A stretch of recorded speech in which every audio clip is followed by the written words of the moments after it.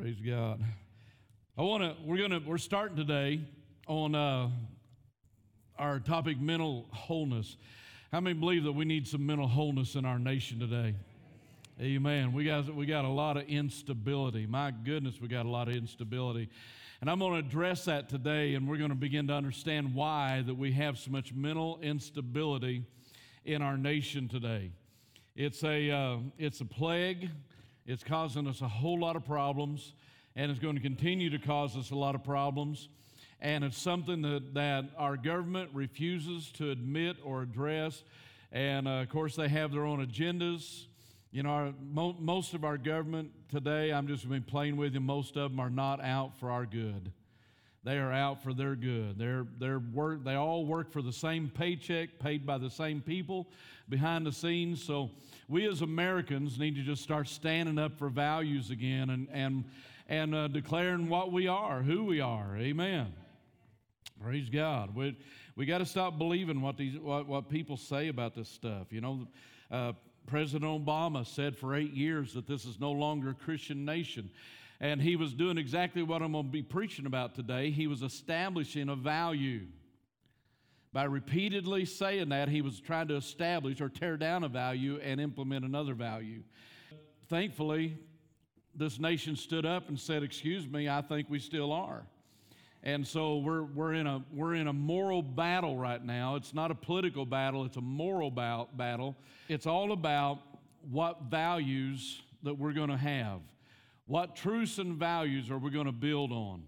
And that's what I'm going to be talking about today. Mental wholeness is determined by the foundational truths and values that you embrace. There can be a lot of other things going on, but foundational truths and values will cause you to be established and will help direct your path, even in the face of all kinds of diversity. Read this with me, Romans 12:2. And do not be conformed to this world, but be transformed by the renewing of your mind, that you may prove what is that good and acceptable and perfect will of God. Our declaration: I yield my mind to the Holy Spirit and to the Word of God. My mind is being renewed, transformed, renewed, and healed, made whole. I receive the mind of Christ as the authority in my life. I am what the Word says I am. I have what the Word says I have, and I can do what the Word says I can do. Amen. Praise God. I should have put these on before I started reading. I want us to look in our foundational verse, Romans 12:2. It says, and be not conformed to this world. The first verse says, I beseech you therefore, brethren, by the mercies of God, that you present your bodies a living sacrifice, holy and acceptable to the Lord. But then in the second verse, it says, and be not conformed to this world. Conform means to conduct yourself in the manner of. To conduct yourself in the manner of. And be not conformed to this world, but be transformed. The word transformed, I didn't really look up the in-depth meanings of it, but it means to be changed into something different. Transformed. Changed your form. Change your how you do. Change what you are, what you say, what you think. And to be transformed by the renewing of your mind, so that you may prove what is that good, acceptable, and perfect will of God. I remember Pastor Rob preaching this message several years ago, and he preached on the 3 steps of the will of God, moving from the good to the acceptable to the perfect will of God. He preached it as a journey. You start out with the good will of God, and then you learn what the acceptable will of God, what is more acceptable to God, and then you begin to discover the perfect will of God for your life and what you should be. So be not conformed to this world, but be transformed by the renewing of your mind, that you may be able to prove what is that good, acceptable, and perfect will of God. If you do not have stability in your life, how are you going to prove what is that good, acceptable, and perfect will of God? If we constantly vacillate between beliefs and thoughts and understanding, and one day we're confessing one thing, the next day we're confessing something else, that's what our life is going to be like. It's going to be this turmoil that has no stability and has no foundation. I want you to look with me this morning. Let me go a little deeper in this. The word mind, we got a lot of different definitions, a lot of thoughts of what the word mind is, but in this verse, in Romans chapter 12 and verse 2, the word mind here is N-O-U-S. I don't exactly know how to pronounce that, but it's spelled N-O-U-S in the Greek. And it talks about renewing of your mind, the seat of reflective consciousness, comprising the faculties of perception and understanding, and those of feeling, judging, and determining. So the mind is a place where you establish your perception, your understanding, where you judge things, what you declare to be right and wrong. So that takes place in the mind. The mind, as I taught back last year, we were talking about the mind. Now, I'm not going to get quite into as much neuroscience in this aspect, but the mind and the brain are separate things. The brain is the hardwired part of your body that the impulses run through, but your mind is a spiritual entity that is separate from the brain. The mind is what determines what you develop. See, your brain can be developed. Your brain can grow. Your brain can be changed. You can have your brain damaged, and if you know how to do it, you can actually, different parts of your brain will actually pick up the motor skills and things that you need and will start functioning, and you can recover. We just don't know enough about that. Sister, I can't think of her name right now, but a book I was reading, a lady that has spent 38 years developing this in neuroscience, studying neuroscience, has many degrees, and she has studied this from a biblical God perspective, and she is transforming and changing neuroscience as we know it. Neuroscience for years has said the brain is fixed and can never be changed. That's where all the drugs came from, the drugs that alter your mind or try to change your mind through drugs. And all it does is numb and confuse and change your personality and things like that. But the brain can be changed. She has proven that the brain can change, it can grow, and it can be retrained. You can actually develop new pathways in your brain for function. That's how you learn things. I mean, if you practice something over and over and over and over, your brain develops a whole new system in which to run that through. If you want to get good at something, you have to practice it over and over and over until your whole being accepts that practice and that discipline, and where it becomes just simply reaction. You don't have to think about it. It's just reaction. Amen. Hand-eye coordination, all these kind of things. I know a little bit about that because I know that God can do that. 9 years ago, I lost a lot of that stuff, but God has helped me to rebuild and to renew my mind. It's grown back. Amen. My motor skills have grown back. My reflexes has grown back. I don't stumble as much as I used to. There for a while, I fell all the time because my legs didn't operate like I thought. My brain would be telling my feet to walk up steps, and I'd start walking up steps, and one of my feet wouldn't raise right. And next thing I know, I'd be stumbling up the steps. And I fell a lot, and I didn't have a lot of coordination in my hands. When I finally went back to work after about a year, I dropped everything.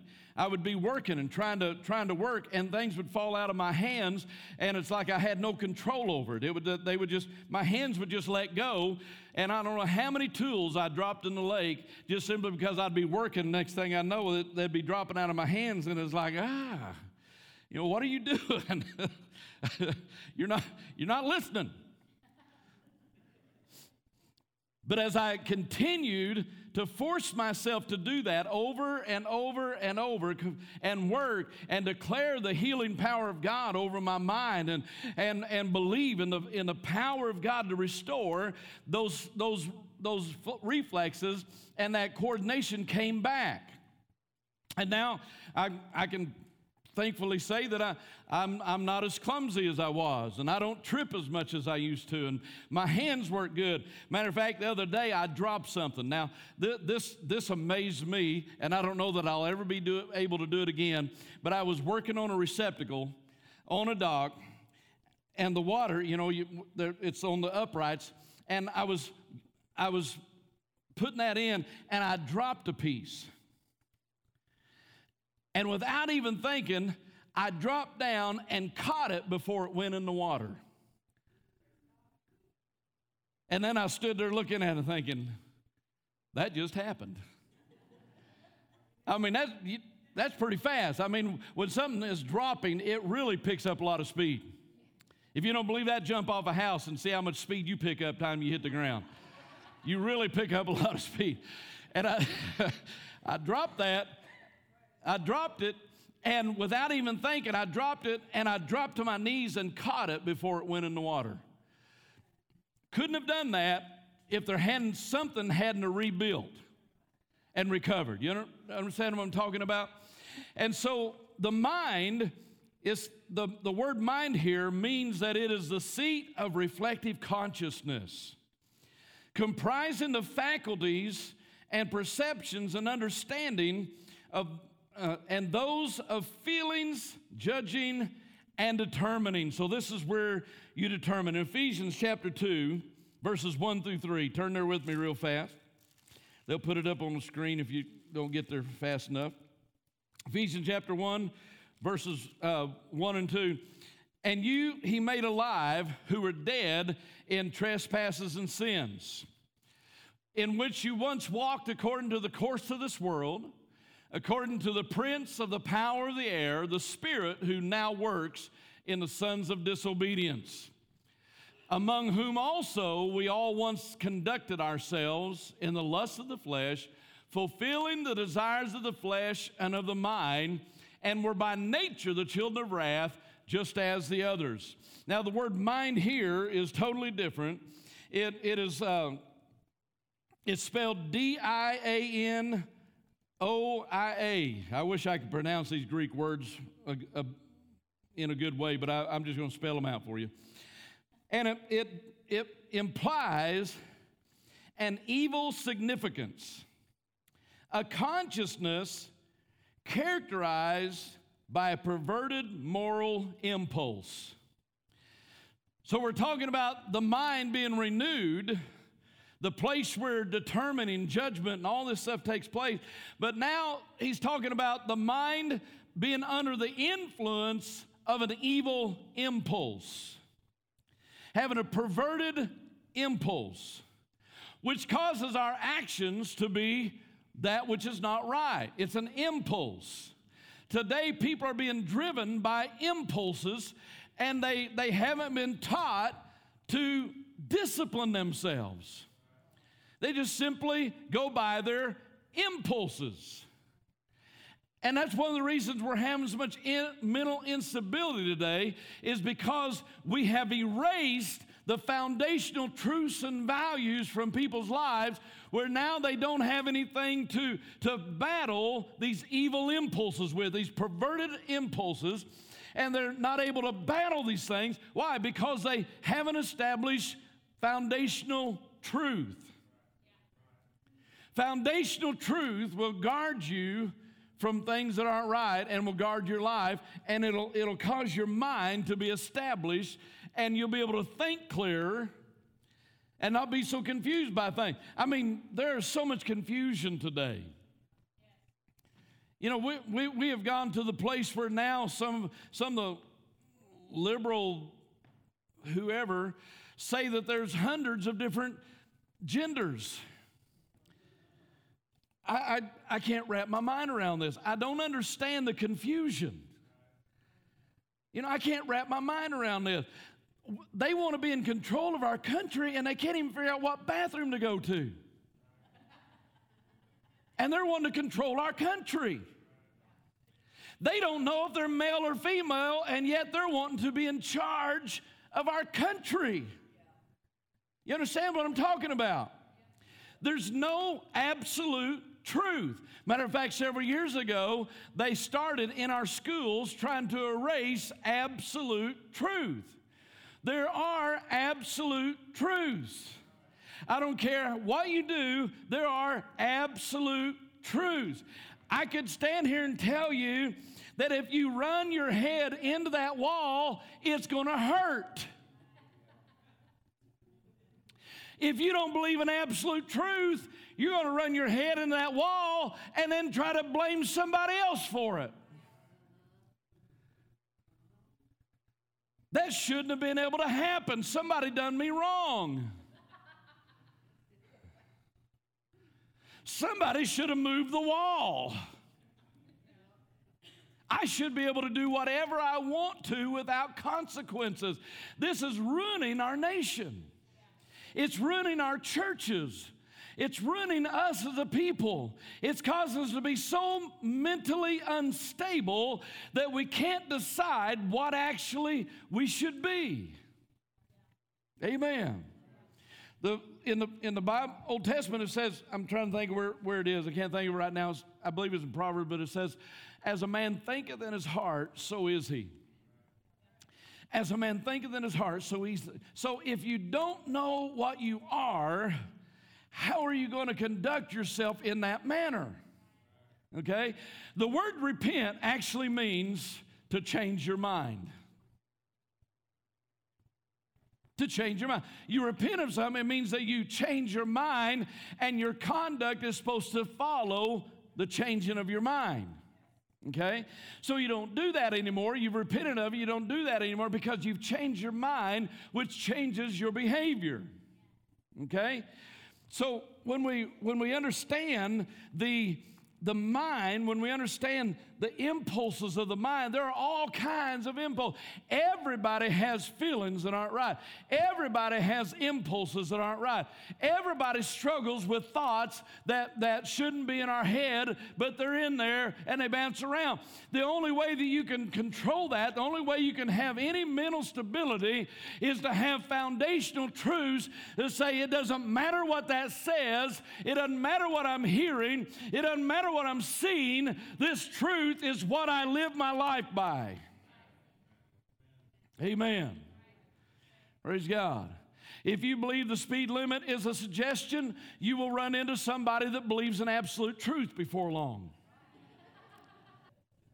Amen.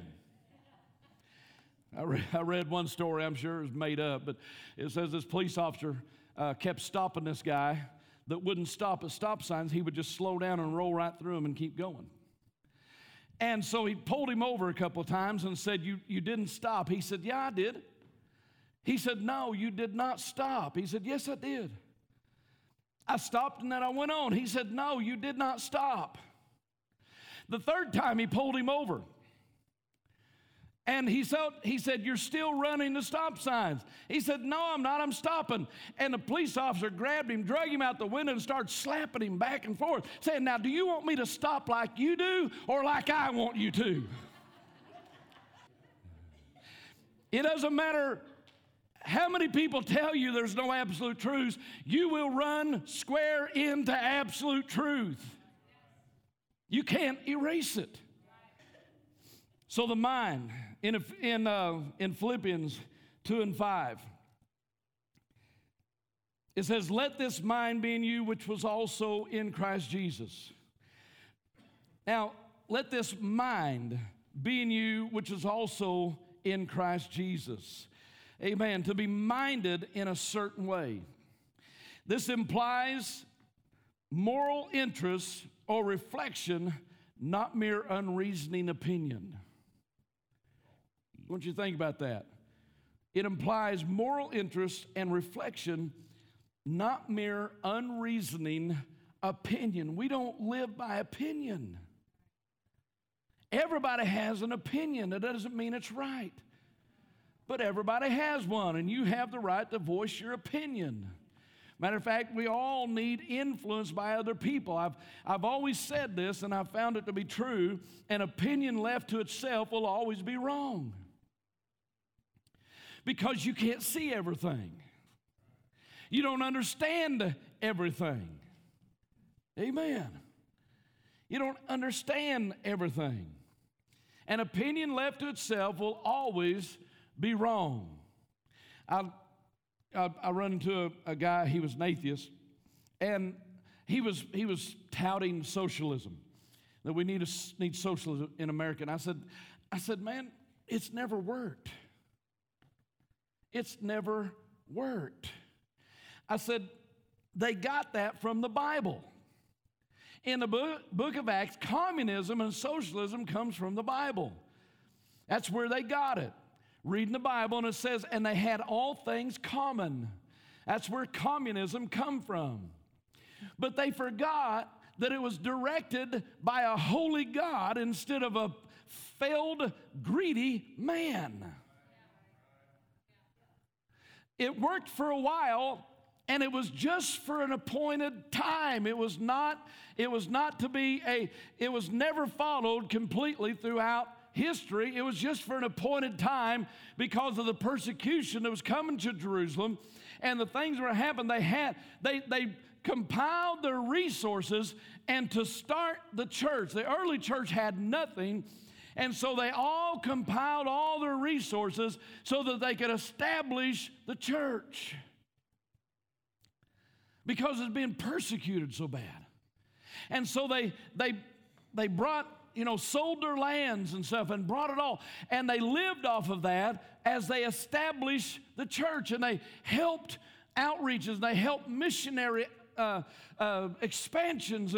But it never was a way of life or meant to be a total way of life, because after a while, you just simply run out of everything. Amen. Praise God. I saw a deal where capitalism is having a chicken that lays eggs and spread them out.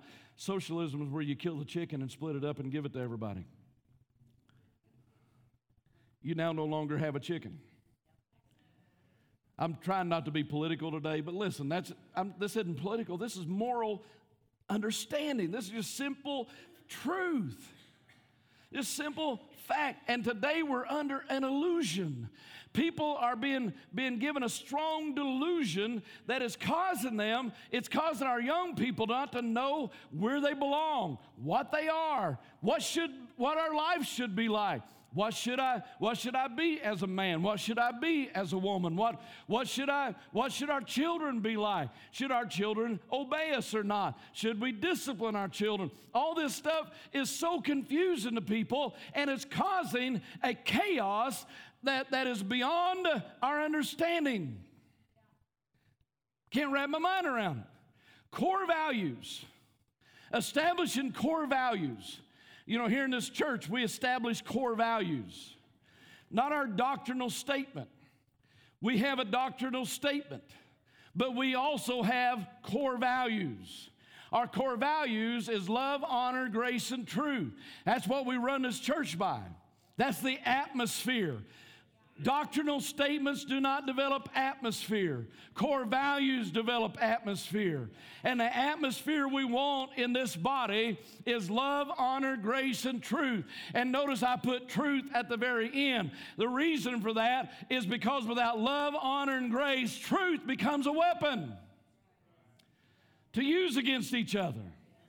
Because everybody has their truth that they want to push on everybody else. But when we put that under love, honor, and grace, then all of a sudden truth becomes life-giving instead of life-taking.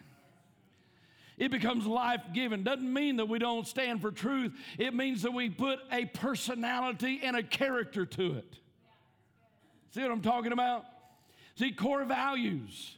Core values. If we do something, if there's something happens, we have to go back and say, okay, we're going to deal with this, but we've got to deal with it with our core values: love, honor, grace, and truth.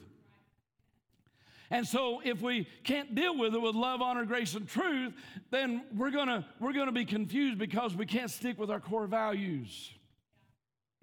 You know, for years with our worship, I've promoted this for years, and I believe we have a worship team that has bought into these core values.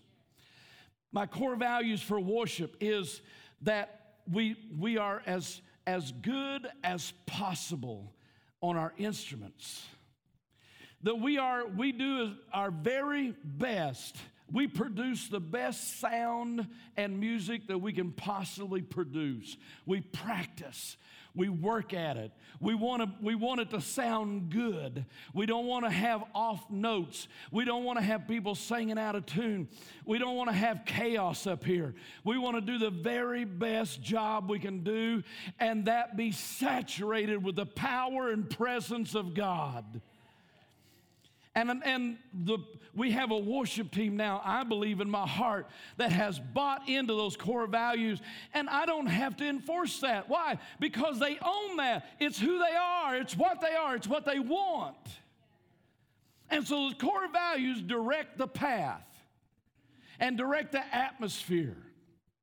Amen. Direct the atmosphere of our lives. If your atmosphere is bad, you need to check your values. Amen. Matter of fact, most people don't know that they even have core values. But all you have to do is check and see what happens in your life every day, and you'll find out what your values are. Amen. Everybody's talking about what people do to them, you know, what people do to them. Sometimes when I'm looking on social media, I just get this aggravation because people's always taking it, you know, they're always talking to these mythical people out there that's doing them wrong. You know, if I get that upset at somebody, I'm going to tell them.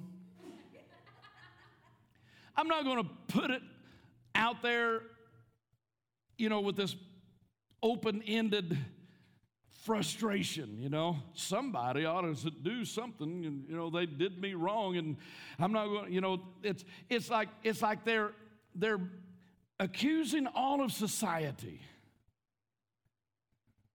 When all they have to do is change their value system, and all that stuff will go away. You know why? Because your value system will cause you not to be offended at people that don't agree with you. Or people say stuff to you. If your value system is such that everybody else controls your behavior, then you don't have a value system. Somebody else has a value system that you're feeding off of. Amen. If you find yourself angry at people all the time, you need to stop, look in the mirror, and say, why is it that everything controls you? Where is your core values? Amen. See, when you establish core values, then that's what you live off of. You establish biblical truths in your life. You know, I never even knew that I had core values when I was raising my kids, and I wish somebody would have taught on this when I was younger, because I would have realized that I had core values, and I would have been more vocal about it. It would have been a lot easier if I'd understood this thing, but I didn't understand it. But I had core values in my home. My home has core values. Number one, my home is to be a place of peace. Amen. We understood that. We didn't have frustration and anger and fighting in our home because it was to be a place of peace, an oasis for us to come to. And that takes work because there's always agitation and problems and things like that. You know, there's always this stuff going on. Number two, our house was to be a place of respect. And I enforced that. I enforced that. Didn't I, Austin? Our house was going to be a house of respect. My boys Not only were they not allowed to talk back to their mom or sass their mom, they were not allowed to make faces at their mom. You understand what I'm talking about? When you discipline them and they give you that, hey, we weren't going to stop until the atmosphere changed. The beatings will continue until morale improves. I mean, come on. And I was very strong on that. I didn't realize that was a core belief, a core value of mine, but it was. Respect was a core value. Sister Betty was the queen of our house, and she was going to be treated like a queen. Amen. Come on, somebody. Talk to me. Don't get quiet on me. I'll camp out here. If I was the king of my home, she was the queen, and it was my job to make sure that she was a good queen and happy, and that her life was good, even though she had to put up with the king. I put something on Facebook here a while back, said, pray for your pastor's wife. She has to put up with the pastor. It's not always been easy. So there was core values. And those core values has stuck with us throughout our life. Our home was to be a home of love. We always loved each other. Our boys can tell you that they never saw us say ugly things to each other. They never heard us say things to each other that was derogatory. Matter of fact, if we disagreed about something, we did it behind closed doors. We didn't do it in front of our kids. Now, some of y'all might not understand that. That might not be your core values, but that was my core value. That was Sister Betty's core value. She's the one. I'm mouthy. She's not. So that was her core value.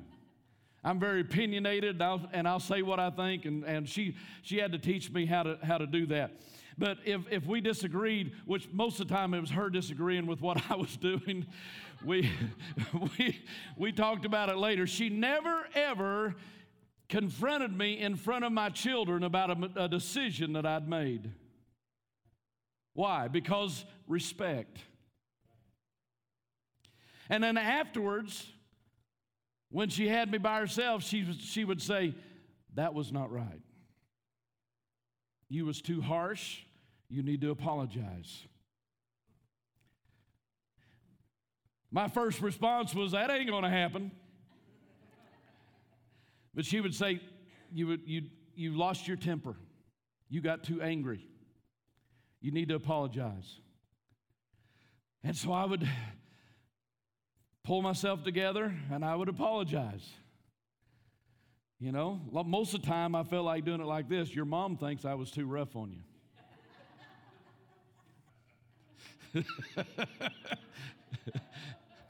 I did that to a teacher one time. Me and a teacher got into it. I was in 6th grade. Man, we got into it. It was World War III and all that kind of stuff, and it got bad and stuff until the teacher went to my mom, and the teacher didn't tell my mom what she had done. She just told her what I'd done. And she said, Tim treated me bad. And he looked at me like he could kill me. That's what she said. And she doesn't understand that God was helping her at that moment. And she went to my mom, told my mom about it. That night, my mom come home. That was at a basketball game. That night, my mom come home, and she said, you're going to apologize to that teacher for the way that you treated her.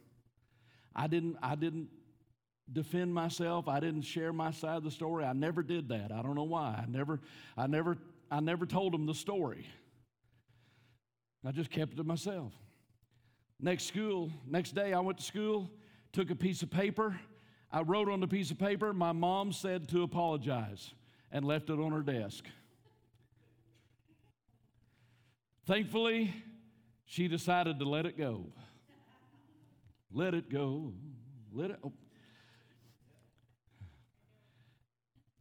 See, core values are something you have to establish, and it guides and directs your life. A truth. What is a truth? if you don't have a truth in your life, if you don't have a truth established in your life, then confusion can come into your life and cause you to be mentally unstable. Mental instability is the lack of foundational truths and values in us. I realize there's some stuff out there that we don't always understand, but I also know this, that the most of it, the majority of it, is people that have been told that they don't have the ability to control themselves, when if you help that person learn how to do that, most of the time they can do it. But when you give them excuses, they're not going to do it. I've told you about the little girl I was hauling on a bus when for 15 years, we hauled kids in here on buses, up to 300 kids on Wednesday night around here, and you know, all types of mayhem and madness and malfeasance and all kinds of stuff. I mean, it was something else. But we reached out these kids. And I picked this little girl up. I had to run, as a pastor, I ran whatever bus driver didn't show up that night, I ran that route. And we had up to 6 routes at one time. And so I was always running somebody's route on Wednesday night. And I ran this route, and this little girl got on the bus, and she was unruly, and I just ignored it because about everybody on there was unruly. And after church, I run out. I gathered all of them up to get all the kids on my bus that was supposed to be on my bus. And this little girl was just out of control. She was just having this tantrum. And she was mad and just having this tantrum and just out of control. And I went back there and I told her, I said, "You stop it now. You control yourself." I've always been a very authoritative person, so I address everything like that, you know. I'm autocratic. If the words come out of my mouth, they're not coming back. And so I said, you control yourself and stop it now. She screamed back at me, "I can't control myself." I said, "Who told you that?" She said, "My therapist." Little girl about this time. Little girl. "My therapist told me I can't control myself." I said, "Well, your therapist lied to you." And I said, "You'll either control yourself or I'll call your mom and have her drive all the way up here and get you, because on this bus, you will control yourself or you're going to lose your privilege." She said, "My mom won't come and get me." I said, "Fine, I'll call the sheriff's department and we'll send you to juvie." I said, "Either way, you're either going to control yourself or you're getting off this bus if I have to call the sheriff's department and have you removed." Do you understand what I just said? She said, "Yes." I said, "Then sit down there and control yourself." She sat down in that seat, folded her arm. She was mad. I got back in the driver's seat, got ready to back out, and some kids started trying to pick at her because they knew she had just got in trouble. And some kids started trying to pick her at her, and she said, "Leave me alone, I'm controlling myself." All the way to her house, the whole route, dropping kids off, she controlled herself. It's because she was mad at me, but she did it. I gave her a greater reason. And she controlled herself. We got to her house, and she controlled herself, never got in a fight, didn't get in an argument, didn't have any more outbursts all the way to the house. And when I got to her house, I pulled in, and she jumps up and comes stomping up the aisle. And I didn't open the door. She turned and looked at me because I didn't open the door. She turned and looked at me. I said, "I'm proud of you." See, I said, "You controlled yourself. Don't ever let anybody tell you you can't control yourself, because you just controlled yourself all the way home." I said, "You're better than what people are telling you are." And I opened the door and let her off.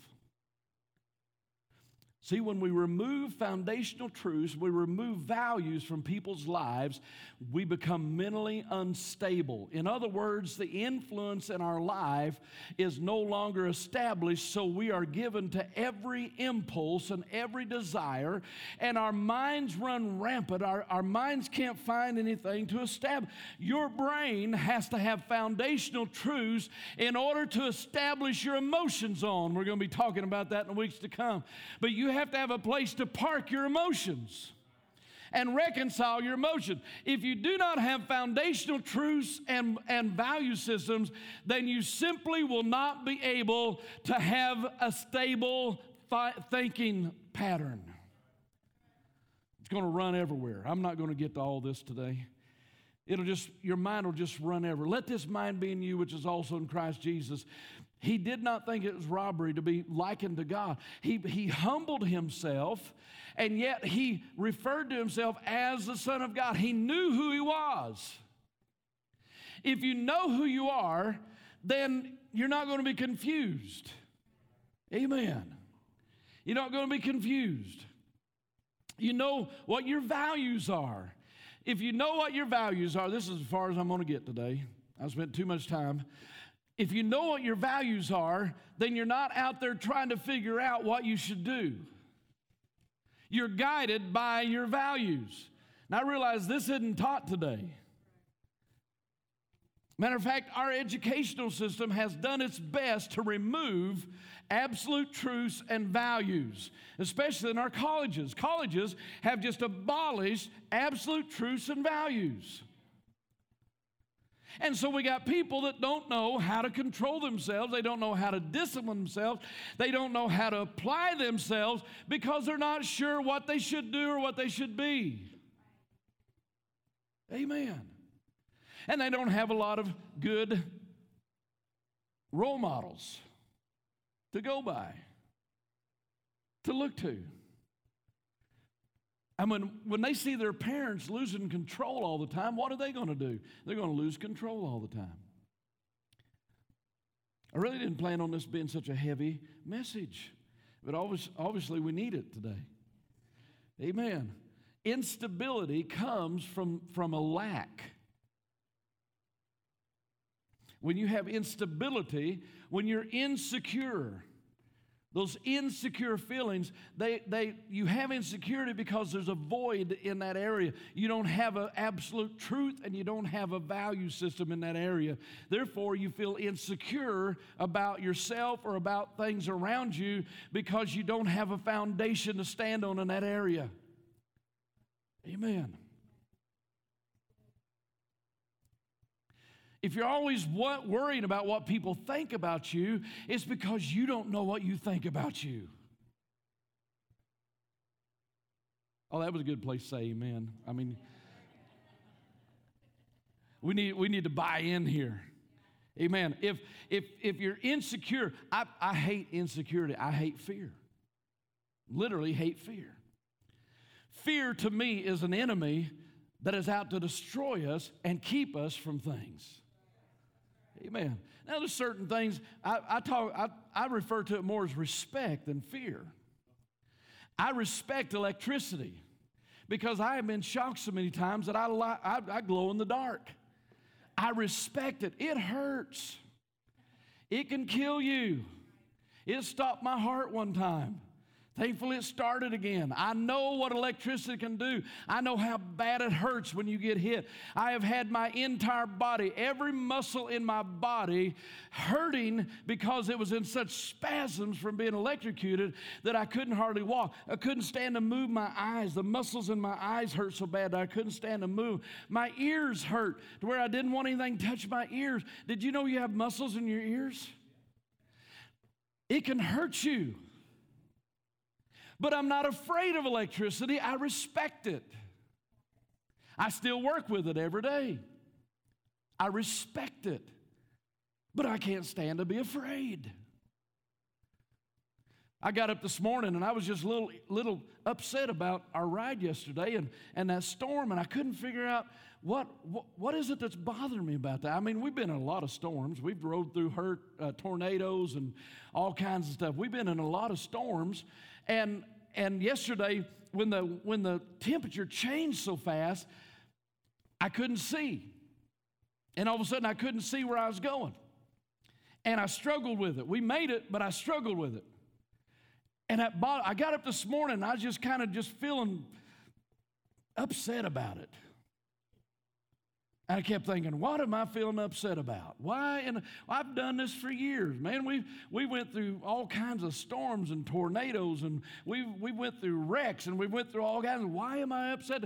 And then it dawned on me, it's because in that time, I felt insecure.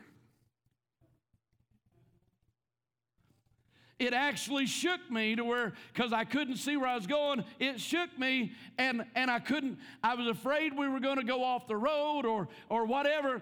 Besides, the wind was ferocious. And it was blowing us around, knocking us around, trying to hold the back up, and everything. And most of the time, that's fun. But it wasn't. And I finally realized today, I know why I'm feeling upset about it, because I felt a little bit of fear. And that always aggravates me. And so I reconciled that. See, I'm not upset about it anymore. I'm not mentally unstable about it anymore, because I reconciled it. I understood what it was, and I reconciled it. If we can't reconcile our thoughts and understand what's going on with us, then we're going to be unstable and incapable of having stability in our lives. Okay? Praise God. Amen.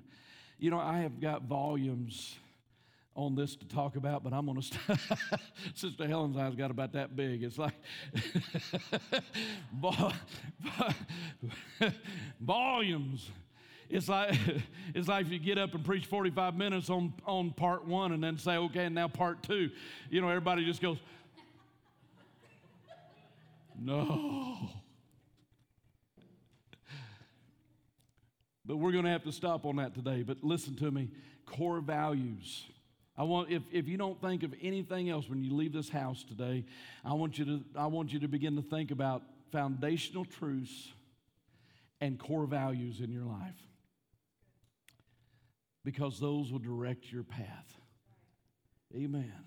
Doesn't mean you can't learn and grow in your foundational truths and your values. You should constantly grow and learn, but you've got to have a basis of foundational truth. And if you have a basis of foundational truth, it'll keep you going.